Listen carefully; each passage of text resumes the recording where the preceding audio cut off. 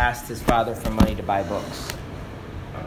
The bookseller used to come around to the town of Lubavitch and sell books every so often. And so he used to get money, an allowance, but he spent all his money, he wanted more money to buy more books.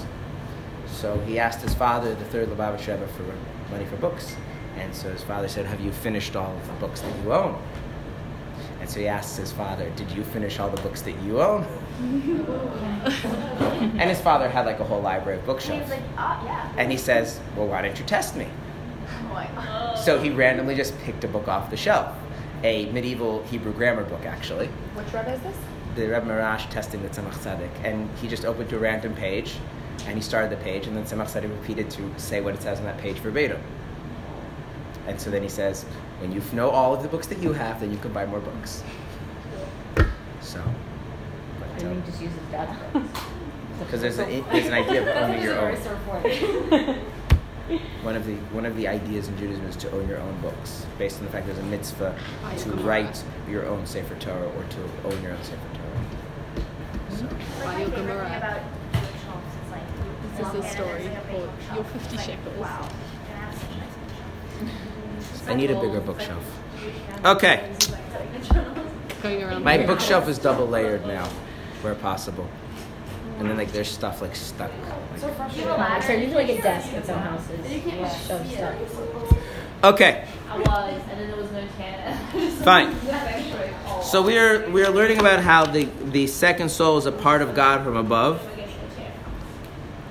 And the first analogy was exhaling, right? That the idea of exhaling forcefully is that all of the innermost life force goes out, as opposed to speaking, especially just pronouncing the letter hey, basically nothing goes out. And that's the difference between God's investment into the creation, which would be like saying the letter hey, versus his investment in the godly soul, which is his entire being. Anyone have any questions that's not clear that before we move on? Okay, good. All right, now we're going to get to the second analogy, which is the more primary analogy, the main analogy we're going to use. So we are at the top of the column where it says, so allegorically speaking. So allegorically speaking, have the souls of Jews arisen in the divine thought, as it is written, my firstborn son is Israel, and ye are children unto the Lord your God. It sounds very biblical. That is to say, just as a child is derived from his father's brain, so too, to use an anthropomorphism, the soul of each Israelite is derived from God's, blessed be He, thought and wisdom. Okay. So what is the second analogy of the godly soul being truly a part of God? What does it say there? That it comes from his wisdom. Do you notice that there's a bit of a tension here? It says, let's read this again. So allegorically speaking, have the souls of Jews arisen in divine thought, as it's written, my firstborn son is Israel. Does it mention anything about thought in that verse? It mentions children. Ye are children to the Lord your God. That is to say, just a child is derived from his father's brain. Children are derived from the father's brain? I don't get that. What? That doesn't make sense. Okay. So, we have some explaining to do. Okay. Yeah. What? I mean, that's clear. Everyone knows that children come from the father's brain. Okay. All right. So I want to, before we, what? You probably know. You've learned Chassidus, that's why you... Yeah, I've heard that in biology. You learned in biology that children derive from the father's brain? I was like, how does that I would like to know what biology No, I think class you linked it to Chassidus. I don't think he taught... It's part of, okay. No, it's not. I mean, I don't know. It's really not. Okay, so the first thing I want to do is I want to point out that there's an issue here, is that it first starts being a thought and then moves on to children, right, which don't seem to be the same idea. Okay, so I want to talk about thought first. Now, everything arose in God's thought. Could someone give me a good argument to that? In opposition to that? A good argument in favor of that. Defend that premise, that everything arose in God's thought. If he didn't think of it, it wouldn't be here. Well, couldn't he create it without thinking about it? He spoke it, he must have thought it first. Why? Because... God speaking action. So why must? Why must? That's what I want to get at. Why the must? Why can't he just speak it into being? Why does he have to think about it? Everything starts with thought. Why? That's our human understanding of how it works. A source saying that Hashem thought about. That's not an argument. I can also make sources. Why would it be the case that just because God speaks something into being, he had to think about it first? Because he wanted it. Very good. If God were to speak something to being, okay, right now we're going to forget about the fact that God isn't like a person, okay? So imagine God as a person for a second. If God were to speak something to being and he didn't think about it first, then that would mean that that thing's creation was accidental, was not intentional. Right? That makes sense? Okay. Now, I can then strip away all of the anthropomorphism, all of the fact. At the end of the day, does God do things by accident? So, in as much as God doesn't do things by accident, in some metaphoric sense, God must have thought about it before he did it. Whatever it means for God to think about it, I don't know. But whatever qualifies for God intentional versus accidental, that's clearly the case. God doesn't do things by mistake, unintentionally.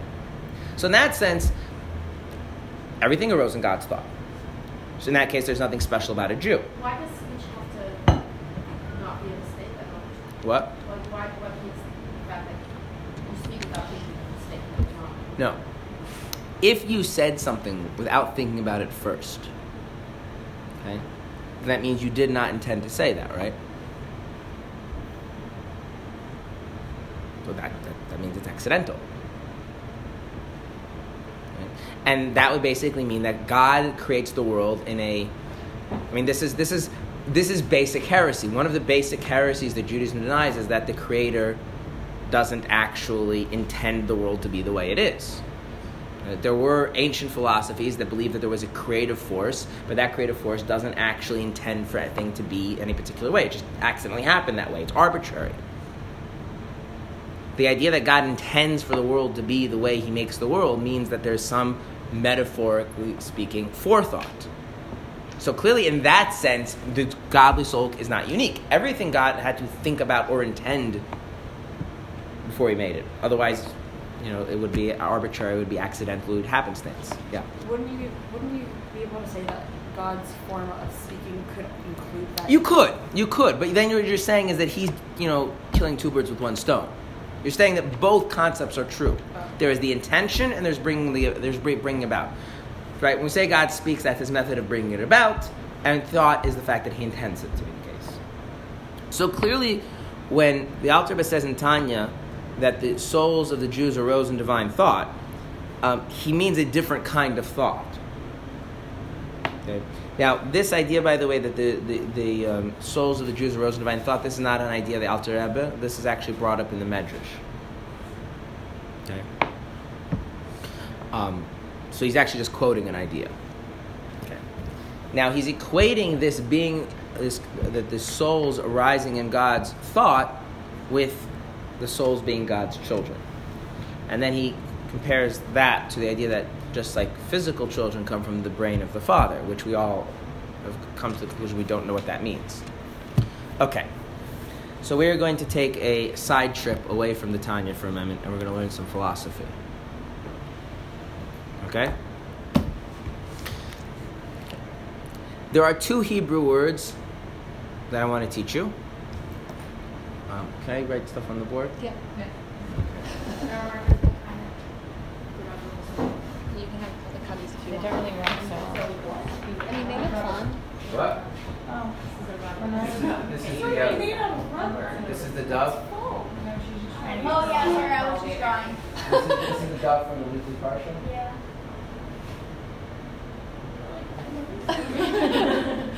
Just an olive. Yeah, that's true. Now, I didn't draw the beak to be fair. That was dramatic. I just wrote it down. okay. Now. This is a bit of a grammar lesson, okay? Does everyone know? First off, before I write, is everyone okay with me writing in script? Okay. Everyone knows what that Hebrew word is? What? What? Okay. All right. So ma is what? Sorry. not accurate for the scientific perspective. I know, that's all we had.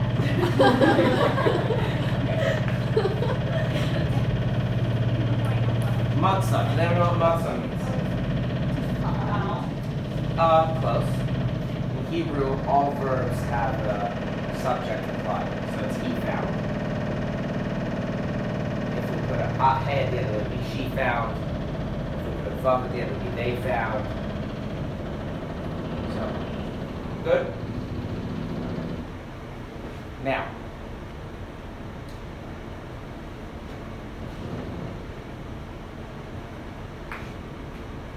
what is this? What's a marker? I don't care. What's a marker? Something you write with. What? A marker is a piece of plastic? It's like an extension of you when you write. It's the utensil to write with. It's a utensil to write with. So anything that's utensil to write with is a marker? No. So what makes it a marker? So what's a marker? The other properties that it has. Such as? It's got ink that writes on a board. It writes all the ink. Okay. So do you see that answering the question of what something is actually not an easy thing? It's something simple as a marker. To really get at what something is hard. Now notice I use the term what something is. Now so in English we have the same word what is a question. And when you ask what, you want to know what the thing is, right? So how do you say in Hebrew what something is? What's the word for what something is? Well, no, that's a question. Can you give us a sentence? What is it? What is it to be a marker? What is it to be a person? No. That word is mahus.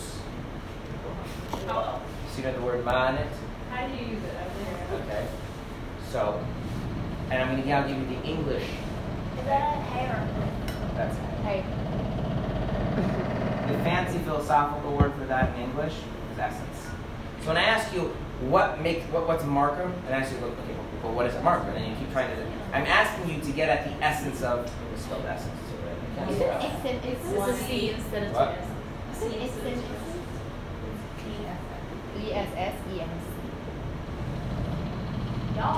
Okay. So when somebody asks what something is, they sometimes just ask for the name of it. But if they're asking the philosophical question, they want to know what is the essence of the thing. So if I say in Hebrew, Mazor, I say in English, what is this? I could be asking for the name that refers to the mahos, that refers to the essence, or I could be asking a philosophical question, what is the essence of this thing? What makes it be what it is? What's its essence, or what's its mahos? Okay? So this is an important word. Now, can everyone, yeah? So would you say You could say Maha Mahus, yeah. If you wanted to clarify that you were asking the philosophical question, you could say Maha Mahus. What is the essence of? In fact, this was philosophers. What is the essence of love? Like, what is love? Right? They're asking for the Mahus. They're not like unfamiliar with the meaning of the word and want to put it. They want to get the real essence of it. The what it really is. Essence is a fancy word for what it really is. Okay, good? All right. Now, okay. Now, I want everyone to find the marker with their eyes. Can you find the marker with your eyes? Move the marker around, and you find it with your eyes? Okay. So, I know this is the masculine, but ignore that. So, matzah. Yeah, someone found the marker. Okay. Now, who knows in the verbs you can go have a passive verb and an active verb? Yeah. Okay. So, like, he said versus it was said. Oh, yeah. Okay. Right. Passive voice.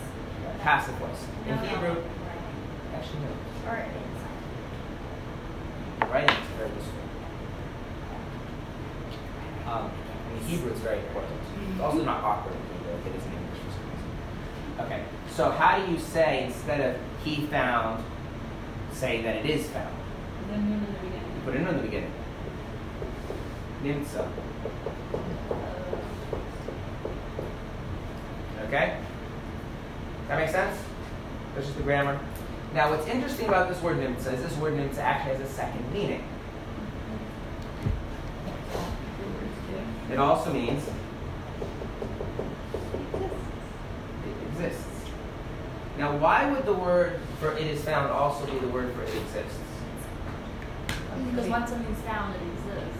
So if no one finds it, it doesn't exist? Well, like Schrodinger's cat. It's the cat in the tree in the forest. It's not like Schrodinger's. Schrodinger's cat exists, even according to Schrodinger. Once you find something, you can prove its existence. It just exists as a wave function, an uncollapsed wave function. Okay, fine. Once you find something, you can prove its existence, but without having its existence. If it doesn't exist, you can't find it. See, the But does it issue really is exist the reason now? why you're having a hard time with this is that you're using the word exist the way you're used to using the word exist in English, and not the way the word originally comes from. And so, or even the fact that the way the word existence was used originally more philosophically. What does it mean that something exists? It means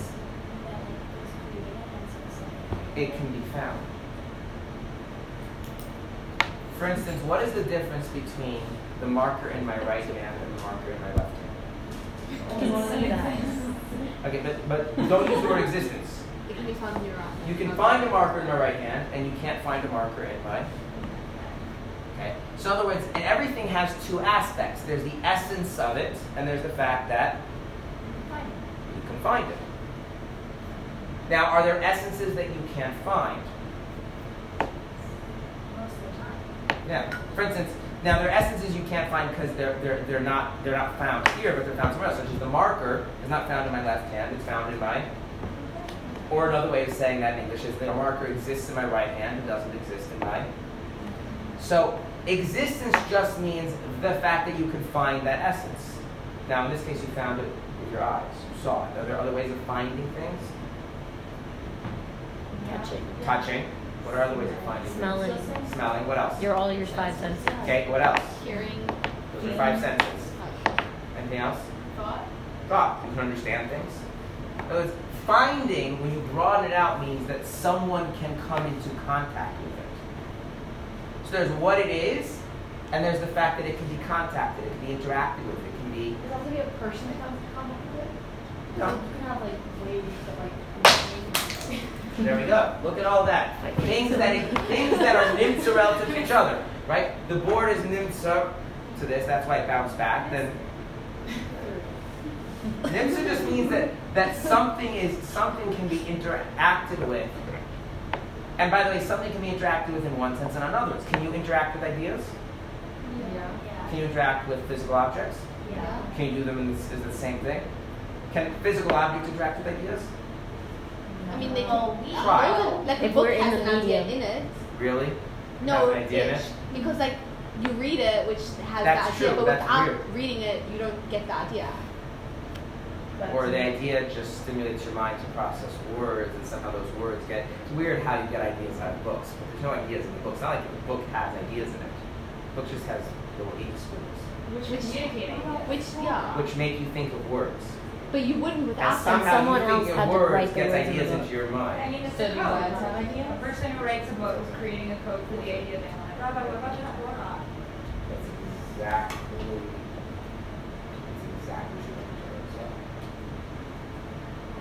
But the Torah doesn't have ideas. That's why when you've got the written. That's why we make a difference between the written Torah and the oral Torah. The written Torah, the sanctity is the words, not the ideas. Which is why when we read the Torah to show, it doesn't matter that nobody understands it. But it does matter that the words have the right shape, that are pronounced the right way. That's the difference between the written and oral Torah. Is that in the written Torah, that the idea is really secondary. The oral Torah is all about ideas, in which case the words don't really matter as long as the ideas need to be. They don't care what words you use. And the written Torah, the idea is that these words, these squiggles, and these sounds are holy, independent of whether you get any ideas out of it. It's exactly like that. Okay, getting back to this. So something exists in the sense that it can be found. Okay. But if something's not physical, how do you know that someone is coming in contact with it? Like, because then no one else can like cross Yeah, you. well, I'm going to answer you by telling you that in around the 1500s, people discovered a problem, which is that people lie. And people pretend to know things that they don't know. And then they use that to get people to believe things that aren't true. They only discovered this in No, I mean facetious. But the way you read intellectual history makes you think that they discovered that then. And so they said, you know what we need to do? We need to make a system of knowledge that doesn't depend on trusting other people. Empirical science, where you can see things for yourself. Because we've all done all the experiments ourselves, right? yeah. Okay. I'm not, so the thing is like this. It's a problem, but the solution of just like being so skeptical that we need to revert back to you can only trust the things you see for yourself, it's a little bit ludicrous. It doesn't work. It's never worked in history. How can you then come to trust what someone else has seen or experienced is a separate question. It's a problem. But the concept of something being nimsa, being exists, is that it can be found. Now, by the way, something could exist and maybe humans aren't capable of it. For instance, let's use a physical example. Can you see ultraviolet? No. Okay. All right. So how do we know ultraviolet exists? because we have Because the bees exist to us, and we can realize that there's something the bees are reacting to, and so therefore we. Okay. So you see how you can then so you can make chains of existence where something doesn't exist to me, but exists to something else, and that something else that exists to me. But what about things that exist that thoughts that exist to people that aren't like founded in truth, like you're talking about before? Those still exist. Right. The question is, what is it? So, for instance, if you see a movie, you think you're seeing vision, you think you're seeing movement, but you're not. You're seeing images flash one after the other, right? So just because your interpretation of what you're interacting with could be flawed. Right? I'm not getting into that, but just when we say something exists, what we mean is something has the kind of reality that can be interacted with by something else in some way. So, for instance, do angels exist? Yeah. Now, there's actually disputes amongst the medieval commentators whether angels can become physical. In other words, is it possible to physically see an angel? The Rambam says no. Nachmanides, the Ramban, says yes. Rashi also says yes. But the question is not whether the angels exist. The question is what kind of existence do they have, right? Now, do numbers have physical existence? Yes. No. You can't see numbers. I mean, I was thinking of the ones with 2,000. You can see apples. Quantities. What? Quantities don't have physical existence. You can't see quantities. They're not.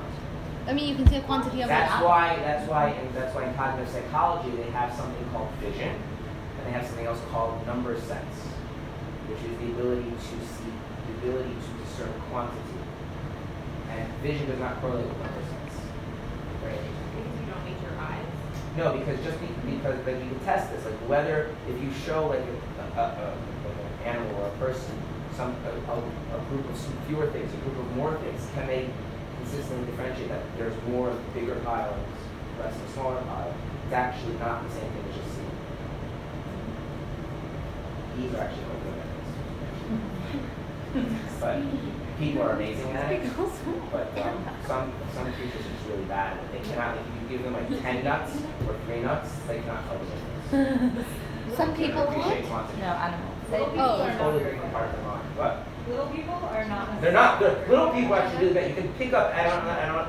There's a point, like the child psychologist. There's a point in which they get number sense. There's a classic developmental psychology test that essentially involves sitting down a child and saying, how many numbers are here? And like most kids can count before they know what numbers are. So they can say 1, 2, 3, 4, right, whatever, get to the number, and then you can say, can you give me 5 of them? And they go like, They can't and they'll tell. give you a different number every time. They don't know what that means to get 5 They or don't. something. They don't get quantity. It's actually much more of an abstraction. So there's things exist in different levels. There's emotional. Is there a distinct thing called spiritual? We have to connect physically and emotionally and intellectually and spiritually. Like, well, is spiritually really a separate thing? Is it not? I don't know, right? But things can exist in different ways, which just means that they have different modes of being interacted with. Numbers cannot be interacted with physically. If you've ever taken an advanced math class, that's the first thing they teach you, is that if you can picture it and you're drawing a diagram to show that you're right, you're not doing math anymore. Is there like the concept of family? Does that exist? Well, this gets into. So there's this area of philosophy called metaphysics, which deals with what kinds of essences have what kinds of existences. Now, according to Torah, the answer is yes. So Torah is big on genealogy. Right. What are the ways that we interact with the concept of family? The most obvious. Like that's what you're saying. You're saying if the concept of family exists, then we have to have some sort of contact with it. The most obvious is the fact that halacha, a lot of halacha is very serious on all related to family. Okay. Such as we put people to death for marrying people that they're not allowed to marry based on family relations. Okay. That's how serious we treat the reality of family. And like, honor. There's no parents who love your parents. There's parents who love all Jews, but parents. Okay, now we will get back to timing eventually. This marker which exists. Okay? This is a fancy way of saying this, but by virtue of what does it exist? In other words, what's the marker in my right hand, the marker in my left hand? You can find the marker in my right hand. You can see it, right? Okay. But what is it you're seeing? Are you seeing the markerness of the marker? You're seeing the matter, the plastic. And because the plastic has a size and a shape and an opaqueness, that's what allows you to see it, right? What if I had a marker that wasn't made out of any matter? It didn't have a size, didn't have a shape, didn't have a color. So what was it? Right. Then that would just be like the abstract concept of a marker. It wouldn't be a marker that you could find, right? You don't call that a marker. Right. You don't call it. Because in order for something to exist, it has to have qualities that make it findable. Okay? So there's a very important Hebrew word that shows up in Chassidus all the time. That word is mitzias, and it translates as existence. What is existence? Existence doesn't mean it exists or it doesn't exist. Existence means what are the qualities that make this essence findable. So, start describing the existence of the marker. Can we do that? That's easier than describing the essence. Plastic. Green. gray, blue. Cylindrical, right? That's pretty easy. Very cylindrical, right? That one. Who knew you? Now, but here's the thing. Like, if I told you that there's this cylindrical, green, gray, plastic object, you now know it's a marker? No. And is it true that a marker has to be green, plastic, cylindrical? Yeah. So you see that there's a lot of messiness between the relationship between the essence of what something is and what properties make it findable. So for instance, when the Rambam says that angels aren't physical, it's because what makes angels findable isn't something you can pick up with the senses. They don't have color, they don't have taste, they don't make noise. They can be picked up with the mind, but they can't be picked up with the eyes. So they have some other kind of mitzias. So mitzias it's a very interesting kind of thing. It's not just it exists or doesn't exist. Okay? Now, does this make a little bit of sense to people? So, in terms of angels, like if I am just thinking about angels,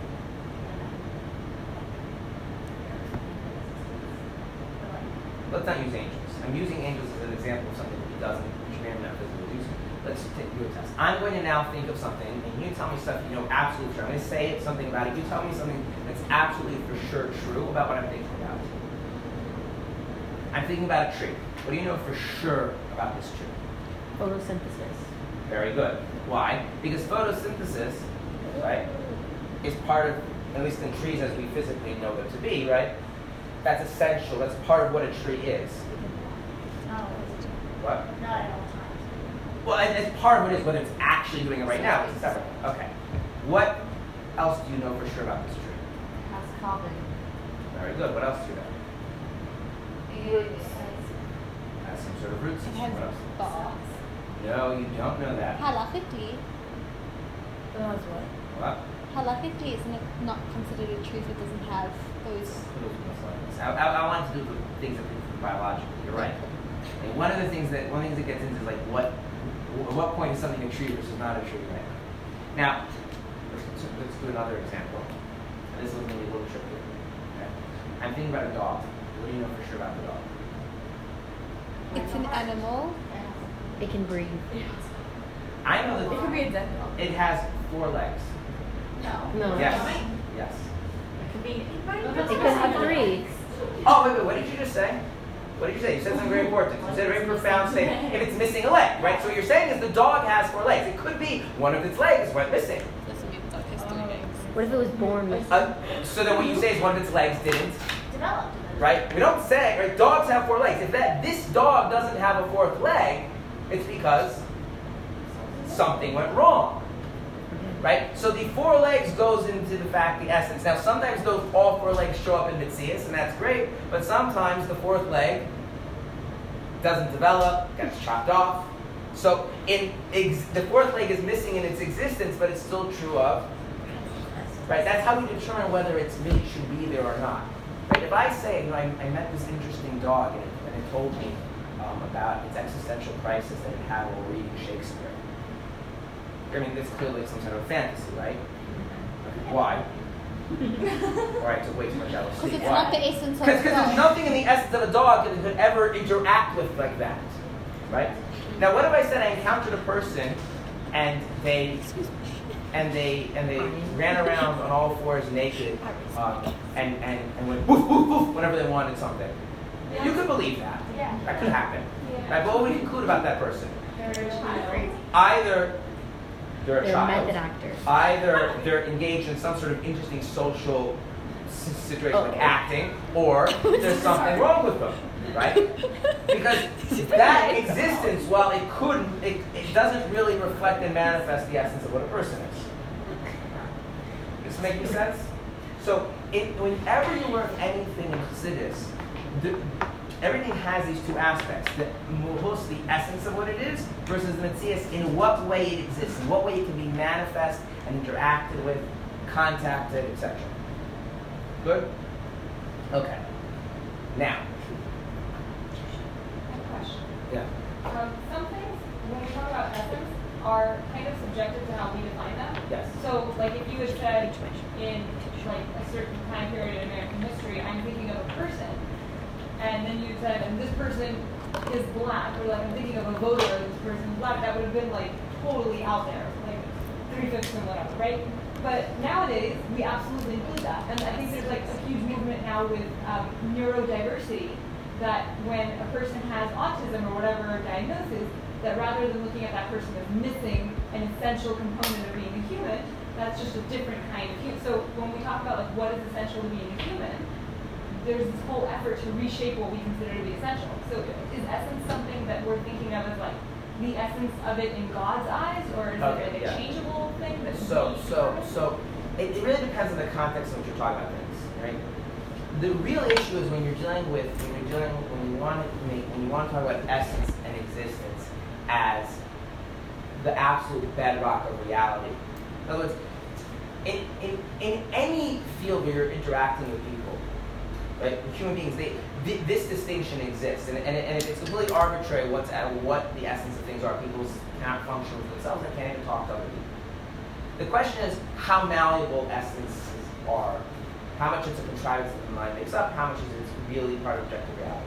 So the basic thing is, like, all ancient history, all classical history, all medieval history, all that time, basically the idea was that essence is a fixed thing, and the question is, to what degree does the essence express itself? Does it exist? And so the difference we would say is like this, that, but we wouldn't say that, let's use a person who's blind, we wouldn't say that they are missing something about their essential humanity. We would say that something of their essential humanity is not being manifest in existence. This is very important. The blind person can't see. Is that because they're missing something on the level of the essence, or missing something on the level of existence? We would say the fact that we see them as blind is that we're saying that in principle they should be able to see. What seeing is part of their being. In fact, this is why when they have children, their children can see. For some reason, that seeing doesn't actually manifest. One of the issues that happened is that there was a movement to switch things around and say that essence is completely arbitrary and you just contrive with essence based on what's convenient for your existence. And this has more or less the way the modern world is set up.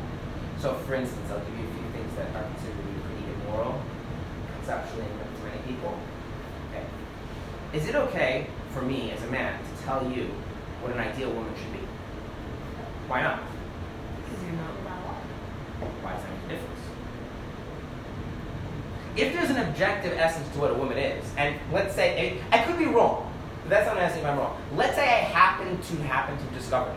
Let's say God spoke to me, and you haven't discovered it because your existence is doing a lousy job of manifesting it for some strange reason. Then there's nothing inherently immoral about me telling you. On the other hand, if you understand that the essence of being a woman is however you and your existence defined as your ideal, then it would be utterly ludicrous for me to tell you what the ideal woman would be. So when the Torah goes around telling you the ideal woman is, the ideal man is, the ideal this is, the ideal that is, clearly the Torah is taking the viewpoint that what? God has a clear sense of what the essence of everything is, and He wants our existence to reflect that, and it's up to us to make it happen. Which is very opposite. The modern notion is you exist, and you can now aspire to define whatever you are on your own terms. But isn't that kind of selfishness to assume that we can know the essence of something? No, we're saying we're not going to say that we know the essence of it. We're going to say that God knows the essence of things, and God reveals that, and that's why Torah is so important. Because one of the issues that the modern people got right, but the ancient people got wrong, is there is no good argument that you can make from your experience of existence to determine what the true essence of things is.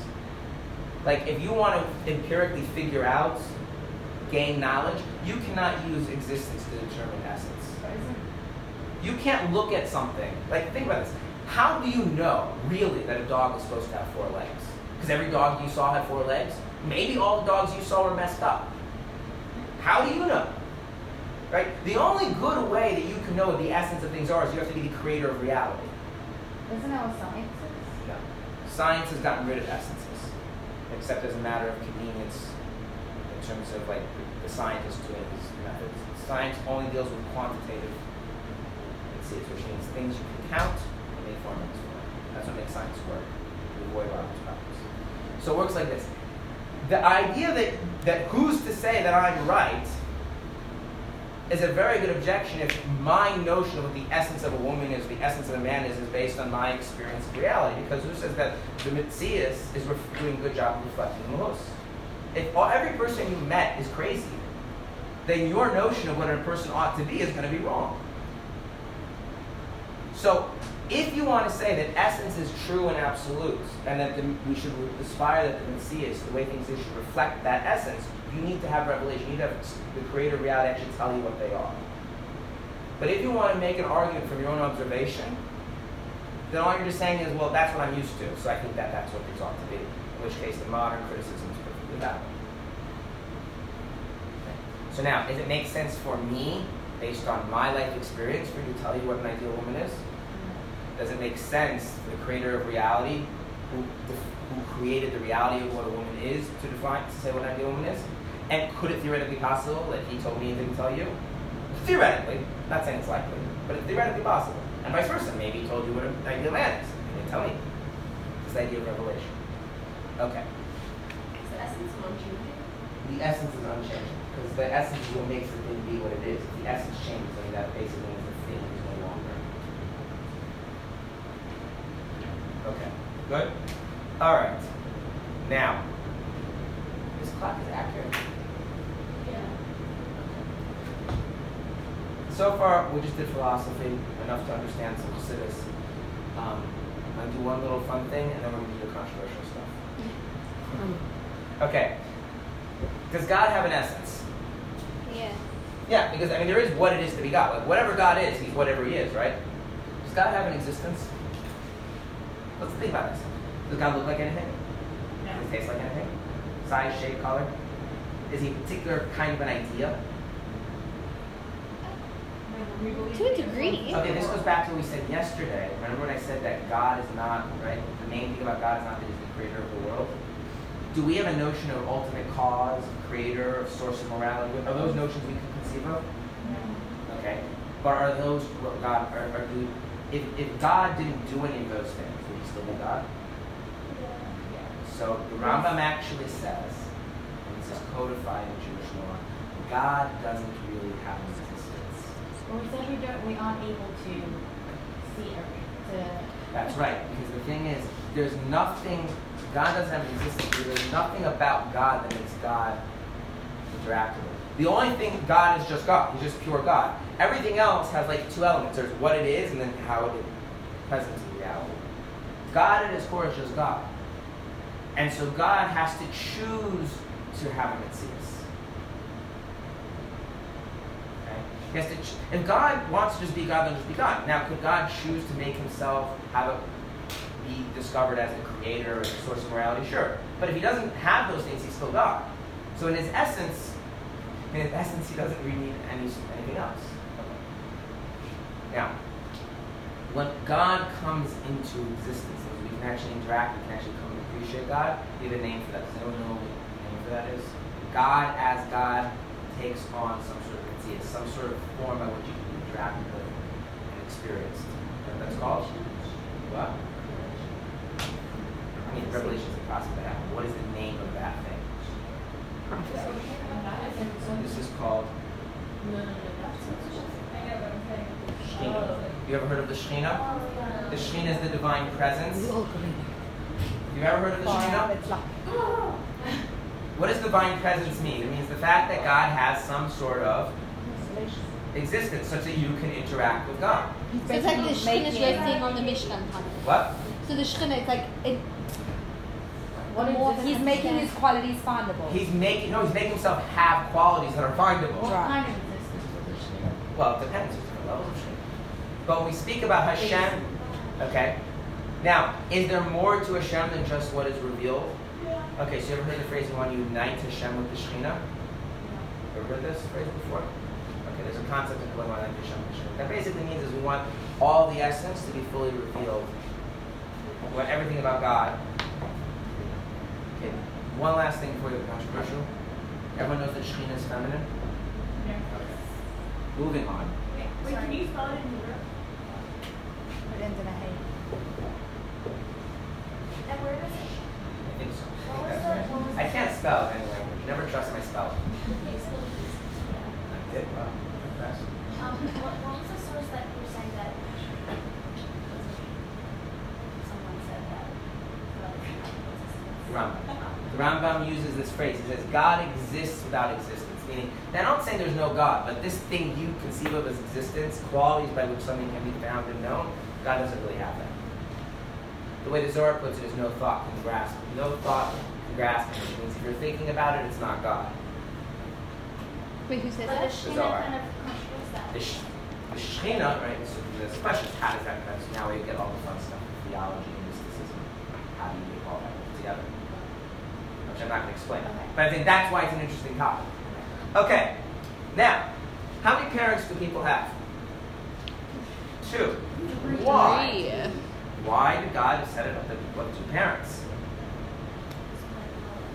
Because for something to really be, it has how many qualities to it, how many aspects to it?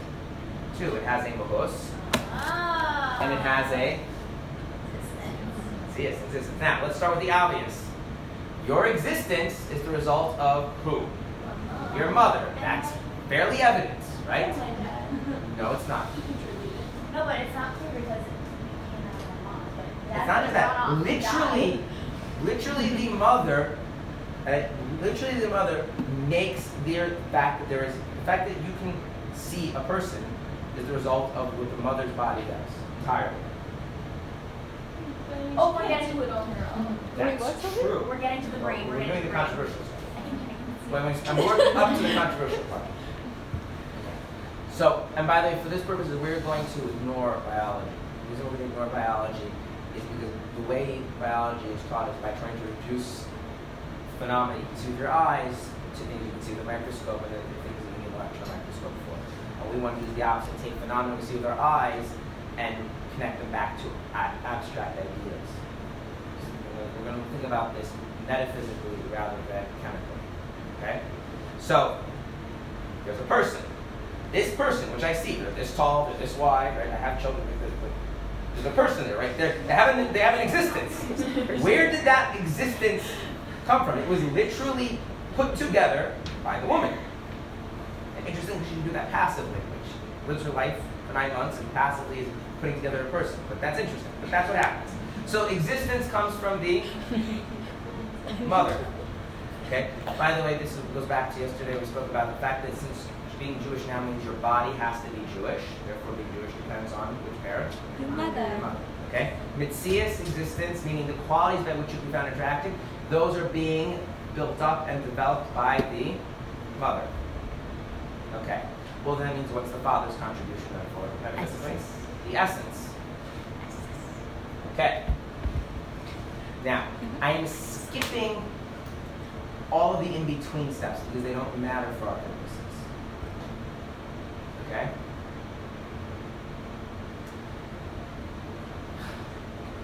Okay, so the essence. Well, we're talking about the essence of what? The essence of a person, right? We're talking about the case of a person, right? Okay, so we have a name for the essence of a person. You know what that's called? Soul. We don't want to avoid soul, that gets complicated. We have 2 souls. A and 3 name in souls. English. Yeah, in English, a regular word that people use. Humanity. What is humanity? What makes someone? What makes someone? Human. Human, right? That's what humanity is, right? He's lost his humanity, right? What does that mean? He's got not in touch with what makes a person human. Okay, so that's the essence of a person, just called humanity, or humanity, right? Not humanity as the collective name, humanity as in your individual humanity. Okay. Now, where do you have the ability to have?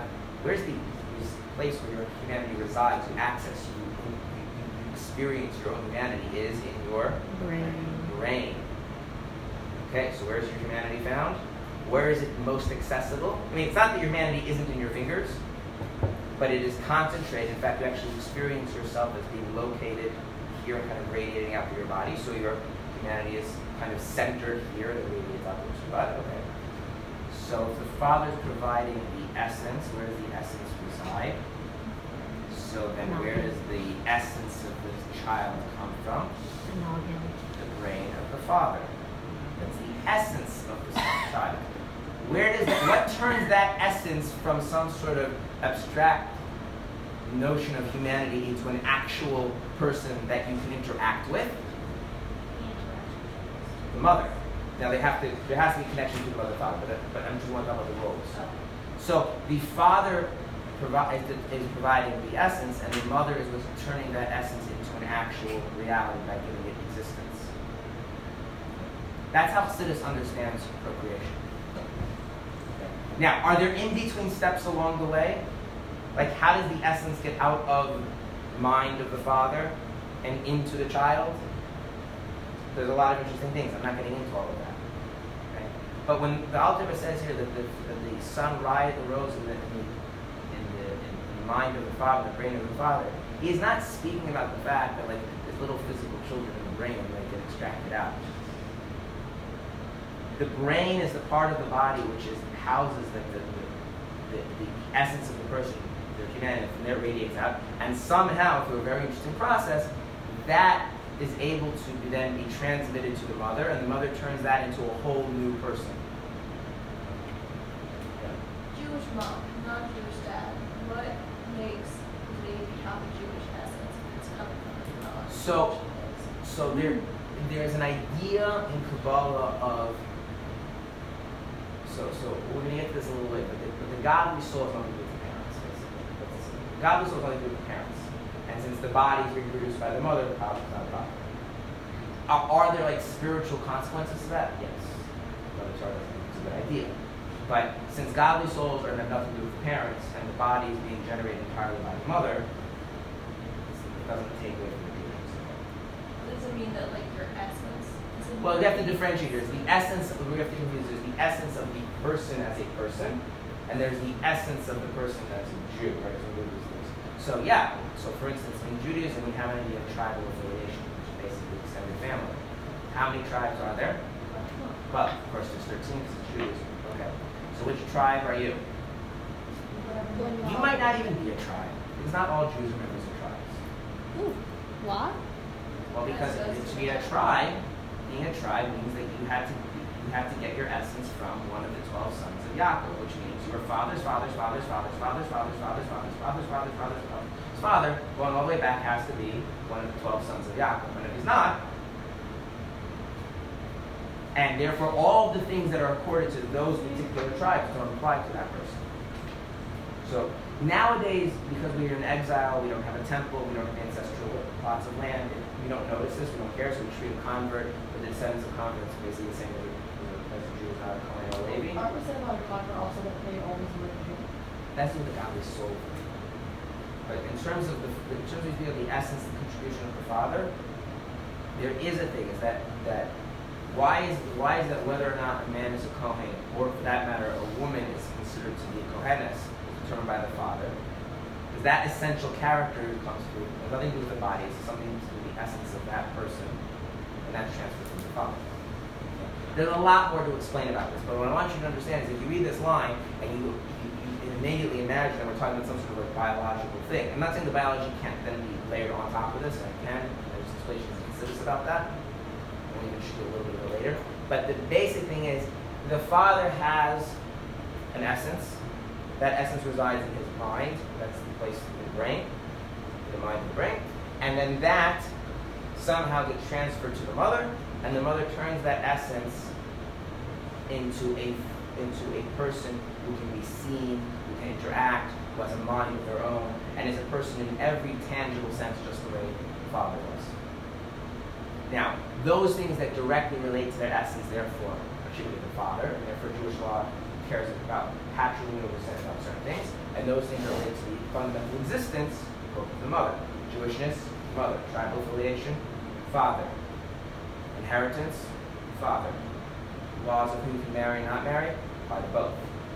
So lineage, it's not father, mother are not considered, the lineages of both matter, but for different reasons depending on, is this issue relating more to the existence, or to the essence, or it applies to both. And that's what the author was getting. If a man goes through a conversion, he is considered tribeless. Right. And so That's why the Torah keeps telling you not to abandon the convert. He has no land. He has no place where he belongs to the land of Israel. So I might be a constant comment for it, but if the rest of the people don't take care of him, so the Torah, there are four people which are generally considered to be biblical times of disadvantage. A convert, a Levite, because Levites didn't have farmland. So they had places to live, they didn't have places to make money. And they didn't work in the temple, so they didn't get the temple stuff. All the gifts, the Kohen and that. Widows and orphans for obvious reasons. So all of their children. So the Torah always, you see through this verse the Torah time, always to take care of the widow and the convert and the orphan. So the question is, well, why is the convert and the Levite in there? The orphan and the widow I get. But why is the Levite there? Because he doesn't have farmland. And the convert there, he has no land whatsoever. The way our side is set up, not such a big deal. But the descendants of the convert are still Converts. tribeless. They're still tribeless. And in that sense, convert lasts for all. More than a widow or a... So why wouldn't you just give the converts a tribe? Girl children then marry into a tribe, and then they become members of that tribe. Correct. So it's not for In as much as they're married. It's a very different. One of the things, there's a lot of parts of Judaism that in exile we just either don't know or we don't have the ability to practice. And so, other than this few things the Kohanim do, like lessen the people and stuff, for the most part, we don't pay attention to tribes. If there was a man that had a Jewish father, but it's not Jewish mother, he converted, he's still tribeless? Yes, there's a discussion about one particular law, but it's generally tribe. Because the tribe, it gets cut off because it's not Jewish tribe. Yeah. Is there any obvious answer why the essence is masculine? Yes. The obvious answer is because essence is abstract, aloof, and hard to pick up on, and physically when you talk about men's contribution to having children versus women's, man's contribution is kind of abstract, aloof, and not really one-driving thing, whereas the woman actually, the 9 months has to generate the body, and then nowadays we've set up and we have technology that work around this, and even after birth, the ongoing existence of that child is linked to the mother. And so the physical, biological roles, and then for the psychology and the societal role are all built around this idea that God is something else, God is. I'll give you one interesting little piece of information.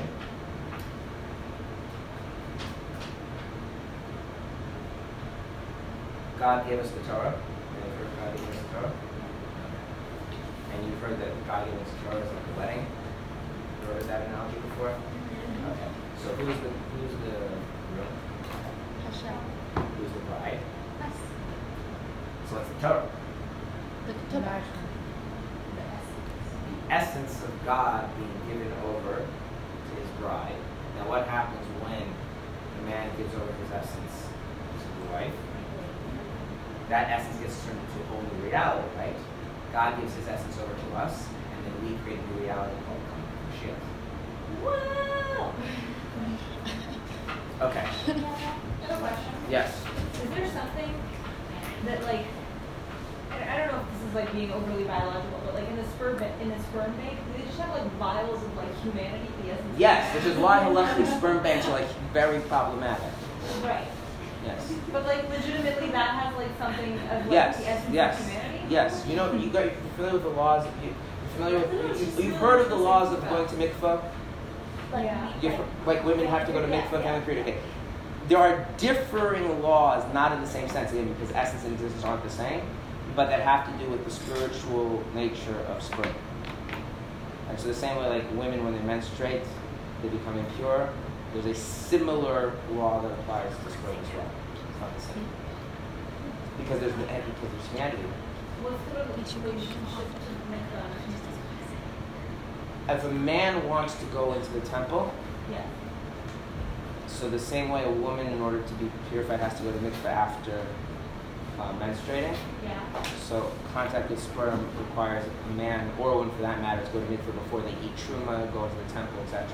It's not. They don't have the same laws because it's more disconnected. Mm-hmm. But yeah, the idea that there's a life there and the loss of life creates this kind of impurity that has to be dealt with. That's 100% true about both the genetic material from the man and the genetic material from the woman. The way the Torah sees it, genetic material is just the capsule to carry these spiritual notions. Okay.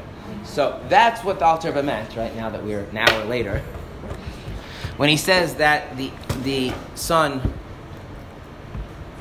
in this case it would actually be son or child, doesn't really matter, is derived from the father's brain. What does that mean? That the essence of the child comes from the essence of the father. Practically what this means is, why are you a human being and not a chimpanzee? Metaphysically. Because your dad is human. Why are you an actual human being as opposed to just some theoretical spiritual essence of humanity? Because of your mother.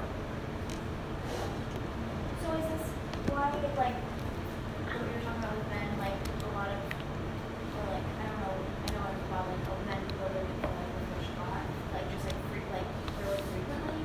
So there's two reasons. One has to do with that. The other is that there's also an idea of going to mikveh just adds in purity, independent of anything else. There's a concept in Kabbalah. That would be People go accessible for men and women equally?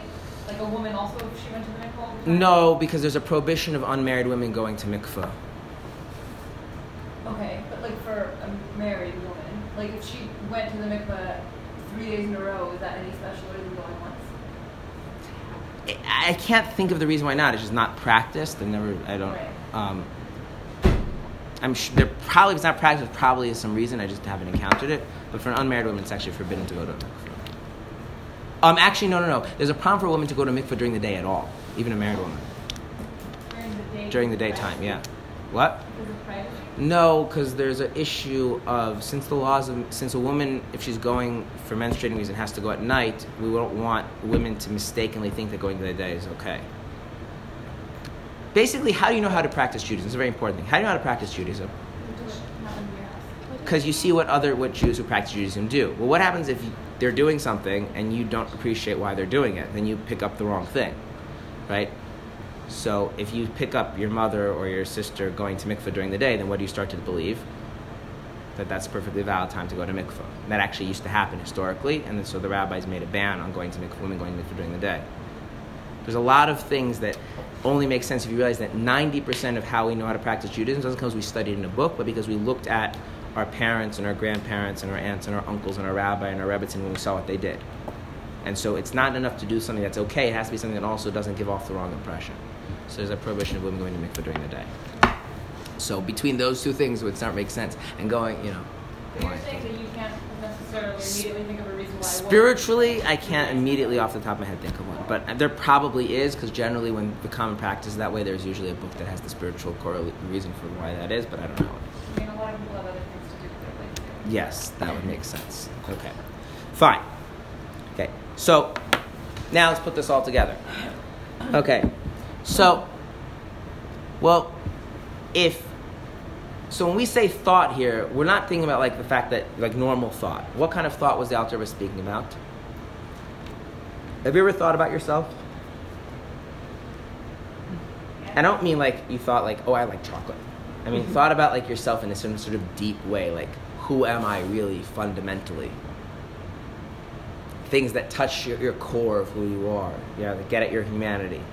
And that kind of thought, you're accessing that same place that a father is drawing from when he gives over his essence to have a child.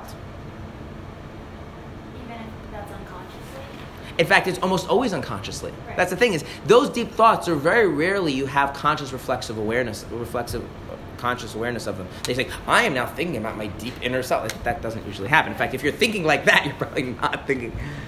Right. In fact, it's very often involves a loss of reflexive thought. Reflexive thought means that the fact that you're aware that you're thinking. This kind of thought is so deep, so internalized, you're not even aware of it. That's the place that the father draws out from when he gives over his essence to have a child. That's the kind of thought we're talking about. So when God kind of gets in touch with what does it really mean to be God, it's that essence that he is then giving over and duplicating into the godly soul. So what does that mean the godly soul is? It's as godly like God. Like what is from the father's perspective? The mother's different. We're going to get to the mother later in Tanya. What is the father doing when he has a child? Metaphysically.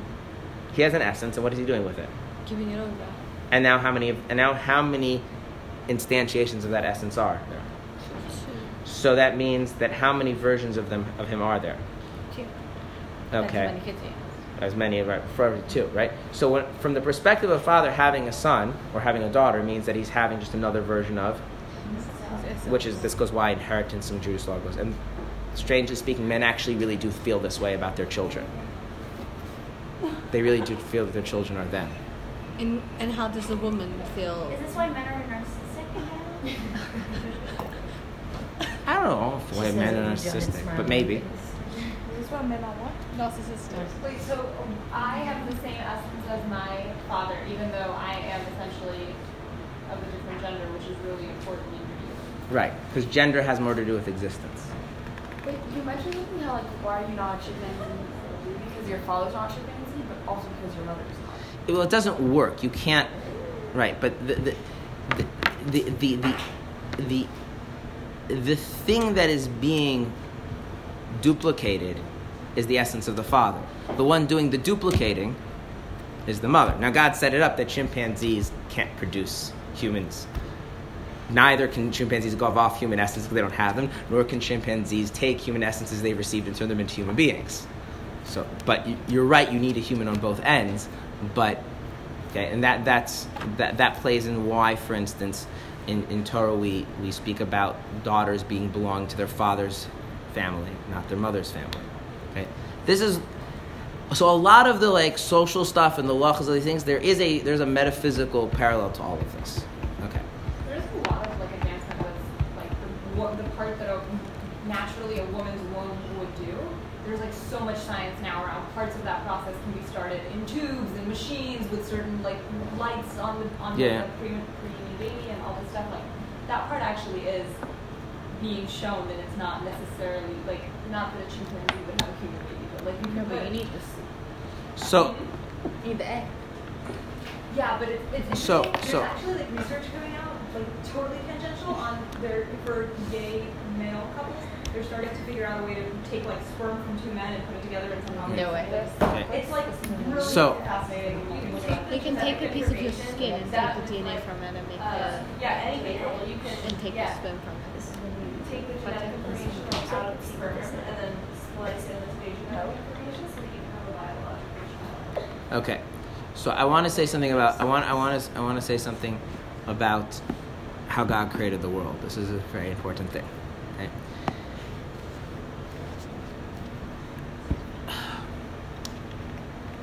The way God created the world is that the world is supposed to be a self-contained system, and at the same time be the embodiment of something higher and larger than itself. Okay? Now I'm going to give you an analogy. Okay. If you watch a movie, you can watch the movie in two ways. I mean, there's more than two ways, but for our purpose, we're going to do two ways. You can watch the movie, and you can allow the reality that has been created by the movie to be taken as real, and allow yourself to, believe it and absorb into it. And for the 2 hours you're watching the movie, I'm not endorsing watching movies, but for the 2 hours you're watching the movie, what's happening in the movie is real, right?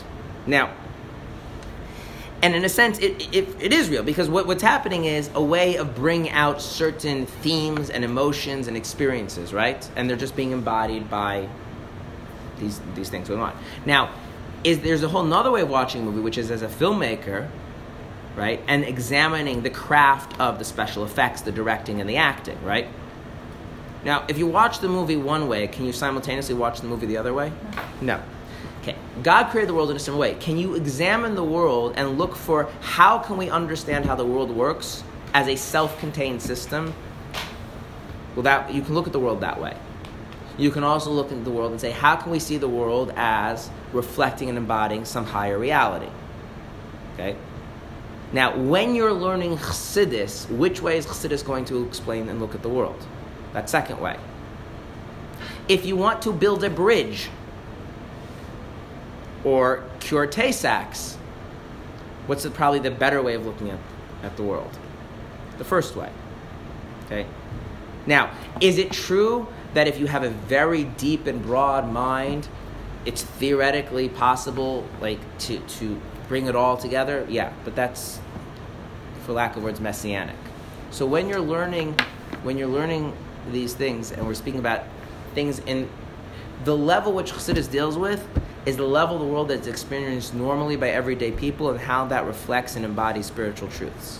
What happens when you start messing with the physical world as a self-contained system, and to what degree is it going to reflect those truths anymore, is an open question. Okay? So you can't learn Chassidus like it's science, nor should you do science like it's Chassidus. They're kind of different ways of looking at things, and they're very parallel, in the sense that two lines that don't really meet. Is there an issue with doing them separately, or still going into each one? No, as long as your mind can keep track of things.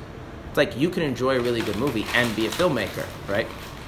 You just have to have a kind of mental discipline not to, to allow yourself to enjoy the movie and not critique it, or to critique it when you're supposed to be critiquing it rather than enjoying it, right?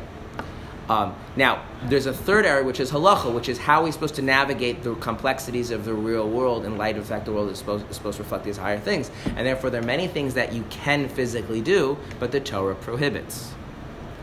I'll give you one example, we'll end on this. According to the Torah, the essence of a man and the essence of a woman are bound up with their ability to procreate. You notice how I've talked about what makes men and women different is the role they play in procreation.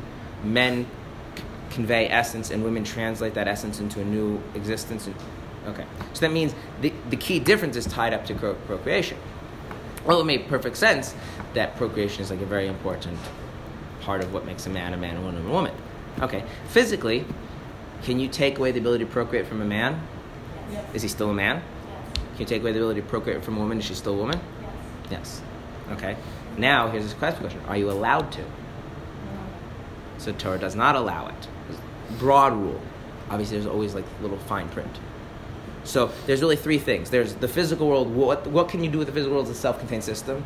How does the physical world reflect these higher truths? And then how should I navigate the gap between what the world is supposed to reflect versus what the flexibility in the physical world? What am I allowed to do? What am I not allowed to do? And then you have halacha.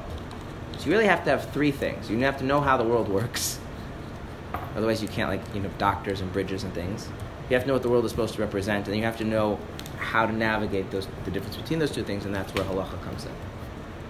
what we're learning is Chassidus, so I'm not going to bring up any of the other two areas unless it helps highlight and clarify the Chassidus. Okay? I mean, you can go even further. You can clone a person, right? If you clone sheep, there's no reason biologically you can't clone a person, right? And remember, I started out the whole thing that how many parents does a person have to have? two? You say, well, cloning. No one said, well, you get by with one parent, right? Theoretically. But then you learn about how, like, what makes a person, like, all the senses of a person comes from the soul. Okay, so now the other thing, that's one thing I want to say. The other thing I want to say, and then tomorrow we'll get more into what this actually, take these two analogies and start fleshing them out as to what it means about the godly soul. The other thing I want to say is like this. We are really bad at predicting how messing with the physical world is going to affect things. How it's going to affect things. For instance, I will just point out a few interesting things. Before the invention of television, the looks of somebody had no influence as to whether or not they would become president of the United States. And now, I think they tend to be a very good predictor. I think the statistics are like insanely that if you just do like if you do a statistical analysis of which candidate people find more attractive, that's a very good predictor of who wins presidential debates. And also is not as good, but also a pretty good predictor of who's going to win president. It shifts pretty decently on who's going to actually win the office. Interesting. What? Height, because height is one of those factors. Yeah, people, right? Which is why the first presidential debate that was televised, the people who listened to it on radio had a totally different experience. And this was something people don't. And we've now learned that, and people use that to their advantage and their disadvantage. Okay, we now have things called social media. How does social media affect a person's development? Do we know? What happens if you take a child and you raise them in a society built around social media? Value. How do they develop in their middle ages? How do their marriages last? We don't know. Everybody has their opinions, but we don't know, right? What was the invention of the printing press going to do? The invention of the printing press, most historians will say, was directly connected to many things, including the Protestant Reformation and the idea of religion being a personal-based idea rather than something having to do with a God on high, and that totally changed the Western world. But nobody invented the printing press and say, ooh, I'm going to totally upend the Catholic Church by inventing a printing press. So we're really bad at knowing how things are going to manipulate. And it could end up being, and this often is the case, that we think we can manipulate something and keep everything else the same. It doesn't work like that. And I'll give you one very controversial example to last off on. Okay. Most societies throughout most of the world had a concept that you had to have a good reason to get divorced. Different sides, different rules, different thresholds. They weren't always fair, they weren't always nice, but there was an idea that you can't just say, I want out, and then voila, the marriage dissolves. That you need a good reason for a divorce to be granted. In the case, Judaism has its rules, secular countries had their rules. Okay. Around 50 years ago, what happened in many Western countries? They changed the rules, which is that now you can get a divorce. Whichever party wants out, gets out. So they need to provide a reason? No. Okay, well that's good. So now all the people who don't want to be in marriages that they're not into, then that's great, right? They can get out. What did that do to all the other marriages? They all stay the same? Or the dynamics of how all those other marriages work also change? It changed the social fabric. They changed everything. In fact, one of the reasons why it's very hard for us when we read Torah to understand marriage is because this has changed so much our notion of we think marriage is fundamentally an ongoing voluntary relationship. Because this idea that you can get out whenever you want exists in the secular world. If you have a sibling and you don't like them, can you just back out of having a sibling? So the thing is like this. Torah, and we'll have them many, many cultures, had the idea a wife and a husband are a family member. And you can't just you can't just not be a family member. It just doesn't work like that. And so, like, we will, granted it's a weird kind of family member because it was created family, so we can uncreate family, but uncreating family is not a simple matter. And if you have a problem with family, you have to learn how to work it out. And that totally has changed the fabric of how we think about marriage. Better or worse than not getting into. So the idea that we can start messing around with how we create people and we're going to end up with the same kind of, minds and psyches and desires that God envisioned when he said this is what a human being ought to be is not necessarily the case. And the Rambam actually says something like this in his Guide for the Perplexed, that he said Adam had many descendants who looked like him physically but did not have his essence. They were more like sophisticated chimpanzees. They didn't have the essence of what it meant to be a human being. How? What happened? He says that was a result of the sin of the tree of knowledge of good and evil. Like, how does a man's essence not pass on? What? Because the sin of the tree of knowledge of good and evil had a corrupting effect, and so they created this ability to pass on the animalistic side without the true humanity, according to the Rambam. There's different explanations of that. So it's like, yes, it's true when we get into the science and you look at things, but how much that's actually going to allow us to keep having people as God meant people to be is an interesting question, to which we should all remain agnostic about, that we don't know the answer to. And like, how do you impact the environment? Right? I also don't know. I don't know. I was just thinking We do not know. Yeah.